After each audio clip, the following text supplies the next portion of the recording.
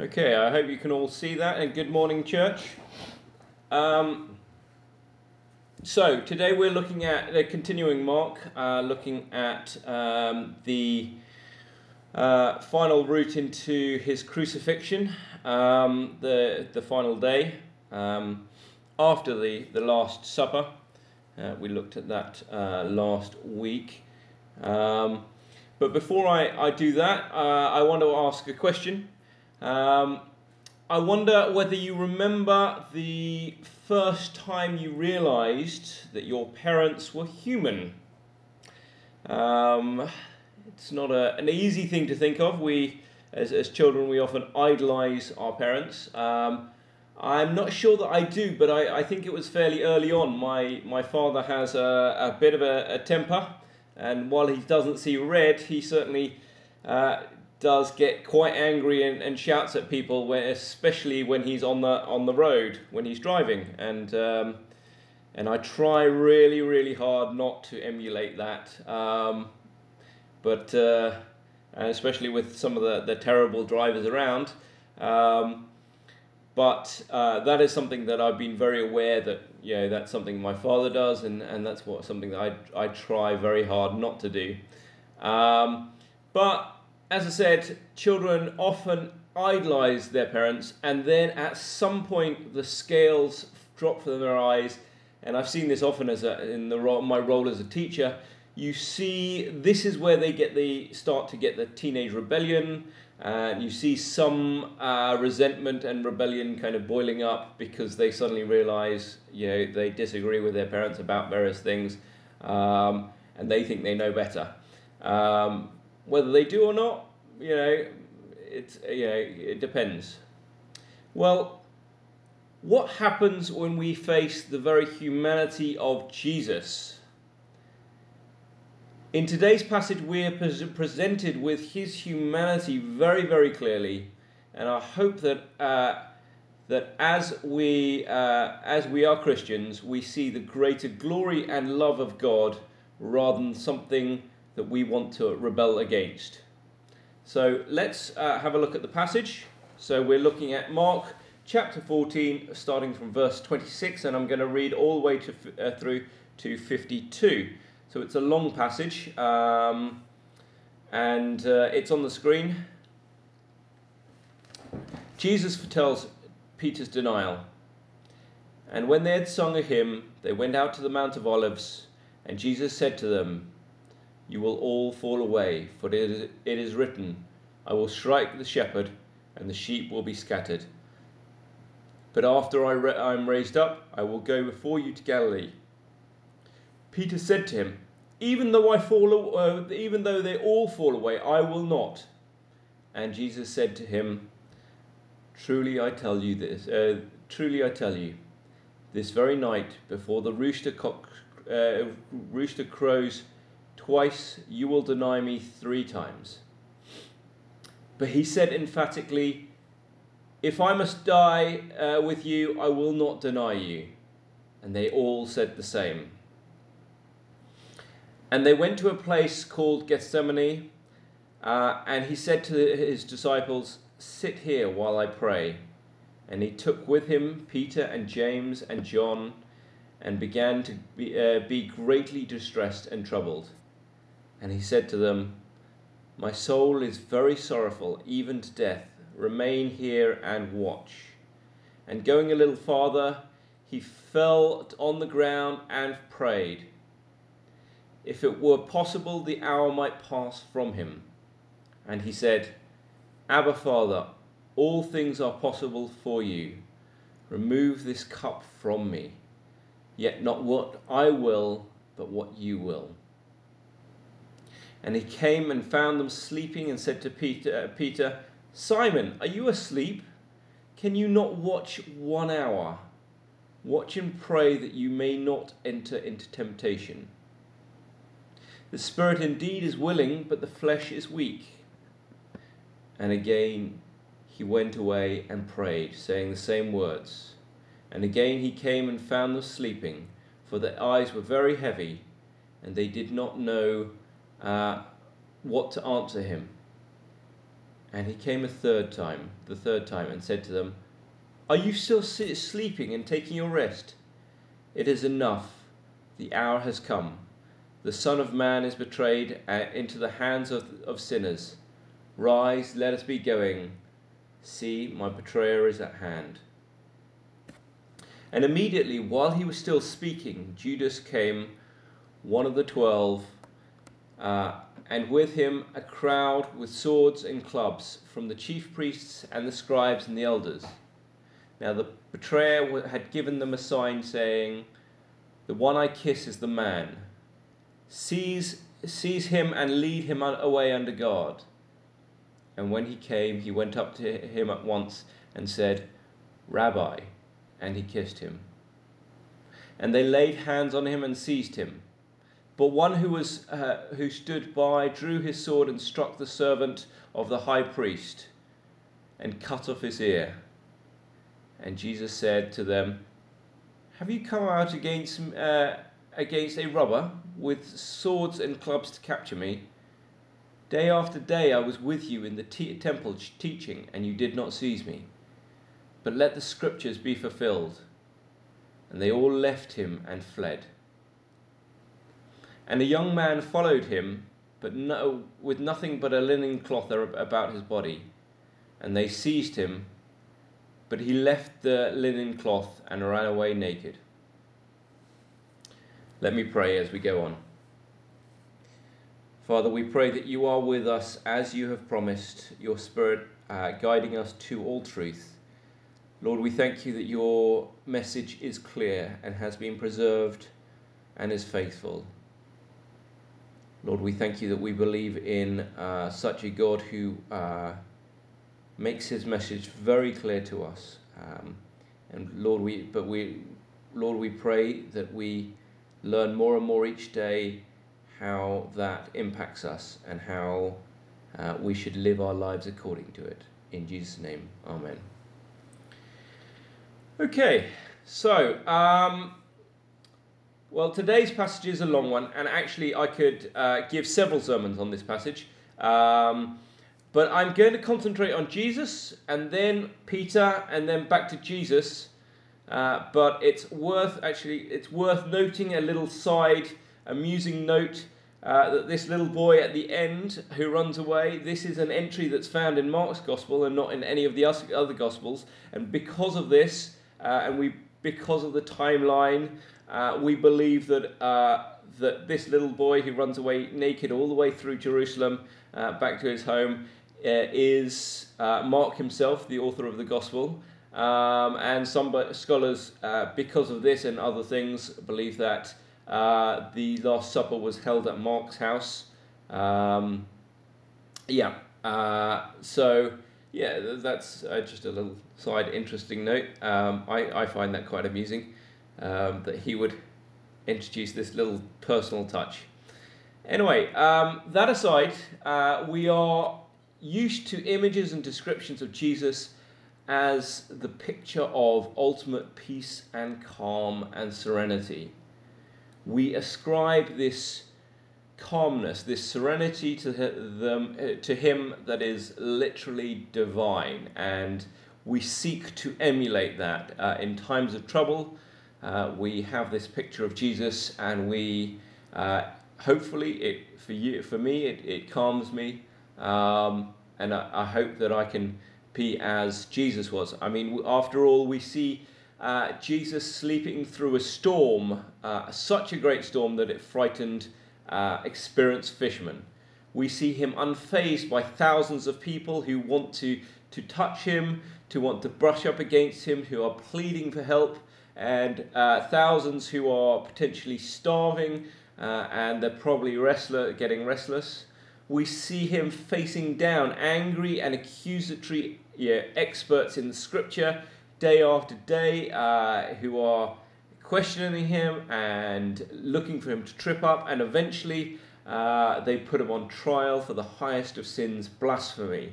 And throughout all of this, we see Jesus being very calm, being very measured in how he answers, and completely unfazed. So what's unusual about this situation as he enters the Garden of Gethsemane? Let's have a look at verse 33. And he took with him Peter and James and John, and began to be greatly distressed and troubled. And this is what I want to look at today. Jesus in distress. Now, I don't find, you might find this surprising coming from an elder, but I don't find daily Bible reading easy. I don't find the daily devotional easy. I think it's a very important thing to do. And great joy and peace can be found through it. But I've never found it easy to sit down in a busy daily life, or just kind of trying to set out the time to do a daily Bible reading. What helps me is sometimes having audio. So I used to, when I was in London, as soon as I got up, I would have the Bible chapter playing through on audio, while then I read. I would read the daily devotional to go with it, and then I would have the audio play again just so that I get it. Just recently, I've discovered that I'm very good at listening to podcasts and sermons. And so when I go for my daily walk, or when I'm cooking, I'm listening to podcasts and sermons. So I've just started listening to a daily short devotional podcast, which is less than 5 minutes, by John Piper. And I'll put the link in the WhatsApp chat, and on the Facebook group if anyone's interested. But I try and listen to 2 days worth, so maybe less than 10 minutes, but usually about 3 minutes each, more than once a day. So I get it overlapping from one day to the next, and I re-listen to it more than once a day. So I get to listen to it at least 2 or 3 times, and maybe even 4 or 5 times for each devotional, and so I can properly meditate on it and think it through. But a bit over a week ago, one of the devotions was entitled 6 Ways That Jesus Fought Depression. And these were the points. 6 ways that Jesus fought depression. Now, I don't think that Jesus was in danger of depression. But we know that extended periods of stress can lead to depression. And extended periods of stress, dealing with those is the same as dealing with ideas of depression. So I thought I'd take those points and repeat them here, because I thought that they were very worth looking at. So the first point here is that he took his close friends with him. In verse 33, we see him taking Peter and James and John with him to pray. The second point is he opened up to them, his friends, and shared his distress. In verse 34, he said to them, "My soul is very sorrowful, even to death." In times of deep distress, I think it's incredibly useful to call on friends and share troubles, and discussing your problems with them is really important. The third point, he asked them for partnership in his struggle. So in verse 34 he says, "Remain here and watch." And he repeats that, "Remain and watch and pray." Point 4, always as Christians we know we should be pouring out our heart to God. We have a God who answers prayer. Verse 36, "Abba Father, all things are possible for you. Remove this cup from me." Point 5, he put his faith and fate in God's hands. Jesus says, "Not what I will, but what you will." We're so confident to deal with things ourselves. If we find it so hard to ask for help, we find it so hard to give up that and put it into somebody else's hands. And we forget that God is there to help us. We forget that the Spirit is in us to help us. That He's given us the Spirit as a counselor, as a helper. And finally, 6, he looked forward to what was beyond. Now, we don't really see that in this passage so much. We see that elsewhere in the Gospel. But in Hebrews 12:2, it says, Jesus, the founder and perfecter of our faith, who for the joy that was set before him, so the joy that was set before him, endured the cross, despising the shame, and is seated at the right hand of the throne of God. So he looked forward to the joy that was set before him, and he saw that he would be seated at the right hand of God. So we see that in Jesus, we see a model of how we should be dealing with stress and distress. His perfection is not that he did not feel distress. As I said before, yes, we have this picture of him being perfectly at peace and perfectly calm in all situations, and that is a false image. He is perfect not because he's like that, because he wasn't always like that. We see here that he is sorrowful and in distress.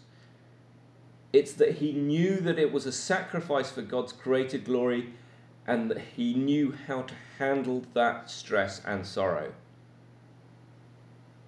Those of you who follow me on Facebook know that I recently did a 25-day press-ups a day, every day for 25 days challenge, where I was raising awareness for mental health and depression that can often lead to suicide, and that's something very dear to me. I think men especially, but not exclusively, are very bad at sharing our feelings and our problems. We need to cry out to God, sharing our problems with our friends, and we really need to understand that that is not wrong. In fact, it's not sinful, it's modeling what Jesus did here. We need to be aware that that is not sinful. To be in distress, to be struggling, to finding things hard. Right, I want to move on to talk about Peter. Peter was appointed by Jesus to be his rock, and the church, the rock that the church would be built on. He was in many ways the leader of the disciples and later became the leader of the church. He was the first to jump in with 2 feet, which is good and bad in many ways, and many ways we see that here. When he was told that he would run away and fail Jesus, we see Peter's typical response. Peter said to him, "Even though they all fall away, I will not." Now, can you imagine Peter's hurt at hearing Jesus' words telling him that he would fail and that he would deny him 3 times? For Peter, this probably resolved him all the more that he would stay with Jesus. But when the time came, he was the same as others, and he ran away. The question is, if Peter, with all his brashness and bravery, having lived alongside and worked with Jesus for 3 years, having loved him as a brother, as a friend, having seen the miracles and even performed some miracles, if he runs away, where does that leave us? What hope do we have if the greatest of the disciples, the closest of the disciples, the most among the most loved of the disciples, runs away from Jesus? But this is the point. We see in John's Gospel, and we see obviously in Acts, Jesus restoring Peter. And if Jesus can restore Peter for his failure, for his denial, for his falling down, he will do the same for us. As humans, we will fail and we will fail again. The Bible is clear that we are fallible and we will continue to fall. And it's by God's love, patience, and grace that he restores us. Just like a parent with their child. The child will go wrong, the child will fall over, the child will do selfish things, do their own things. But a good and loving parent will continue to correct and lift them up and restore them, to encourage. And as we continue to do God's work, he will continue to encourage us.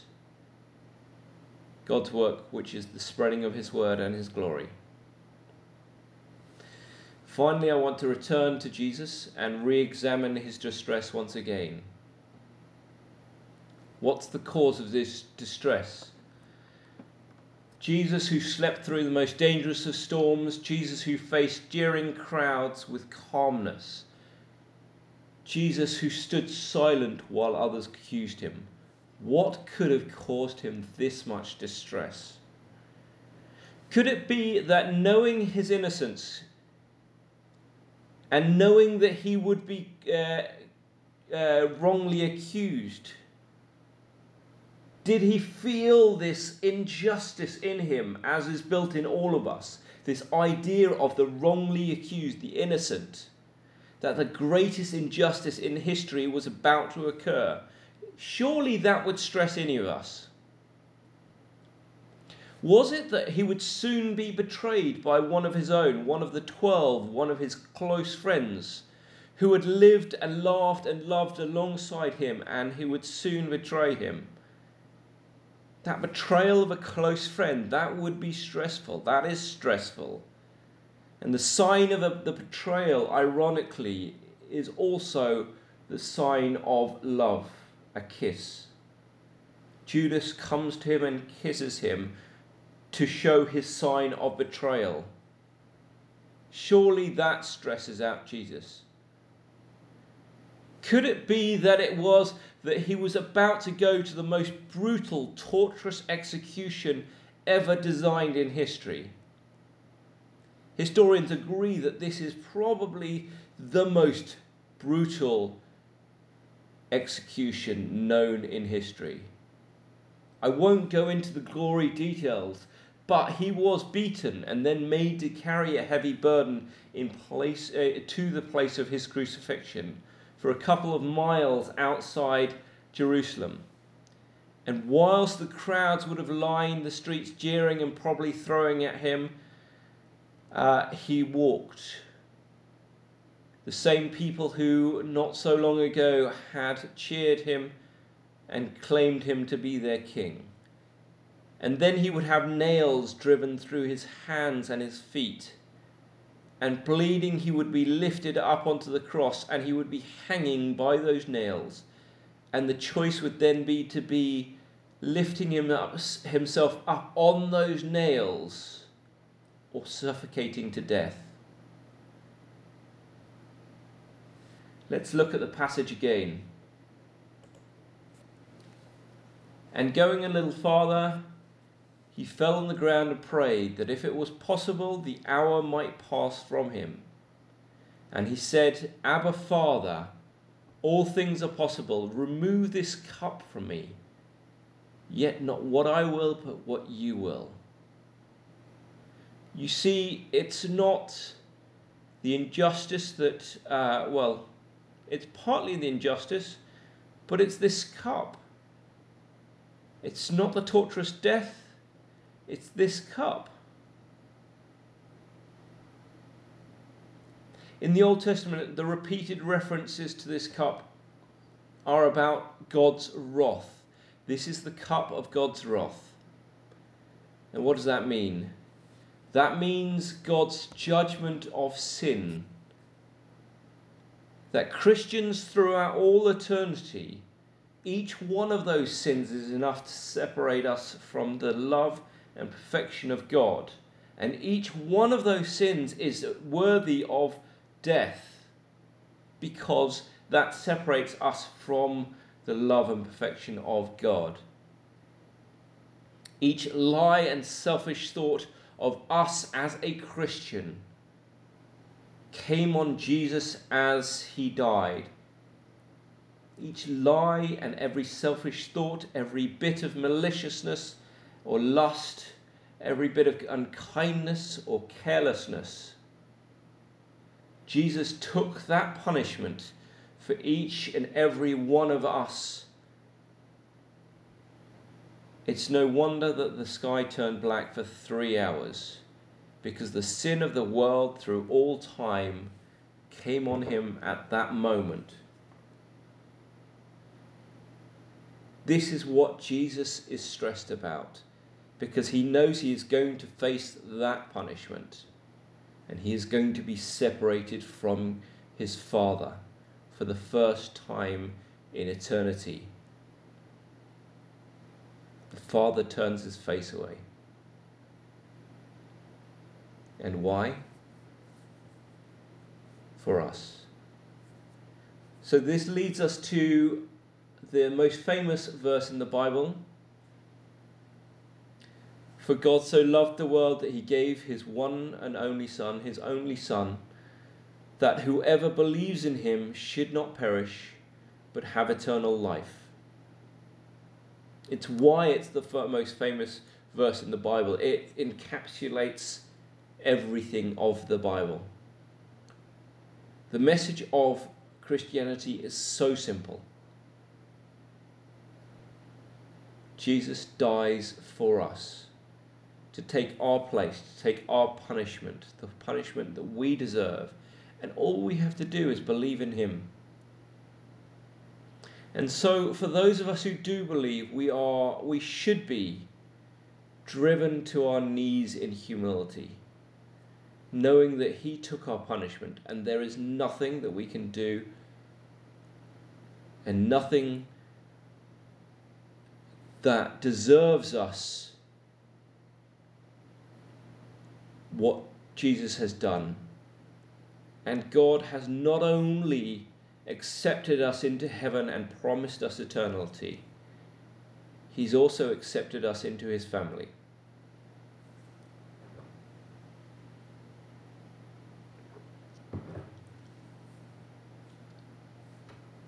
So God asks that we may live lives in response to this. And in the light of that, how can we do anything but share his love, this love, and good news? And as always, I'm challenged by this because I know that I don't talk to my friends, my non-Christian friends, enough about this great love and salvation I have, and that I realize is incredibly selfish. And how can we have any pride because we have done nothing? How can we look down on others?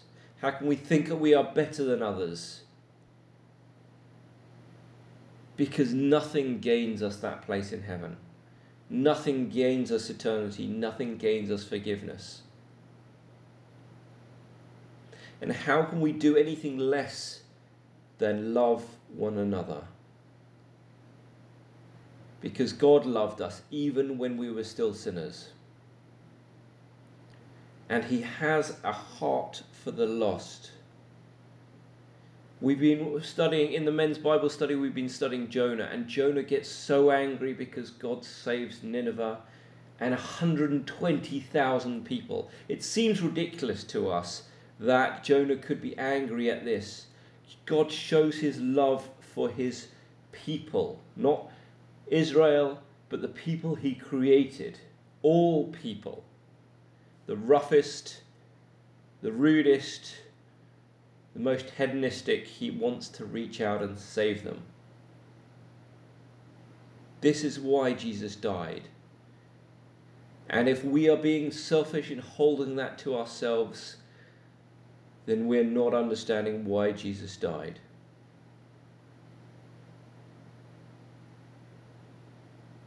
Let me pray.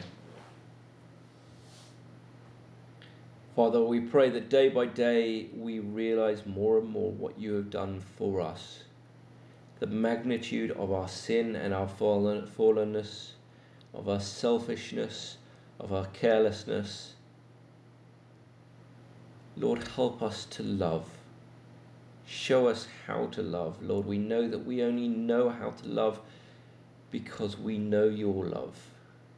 And so, Lord, help us to long to look into your scriptures to learn more about what your love is, and to love one another, and so spread that love among the church, among our fellow brothers and sisters, and then to the world, to the lost, to our non-Christian friends. Lord, we pray that you give us opportunities.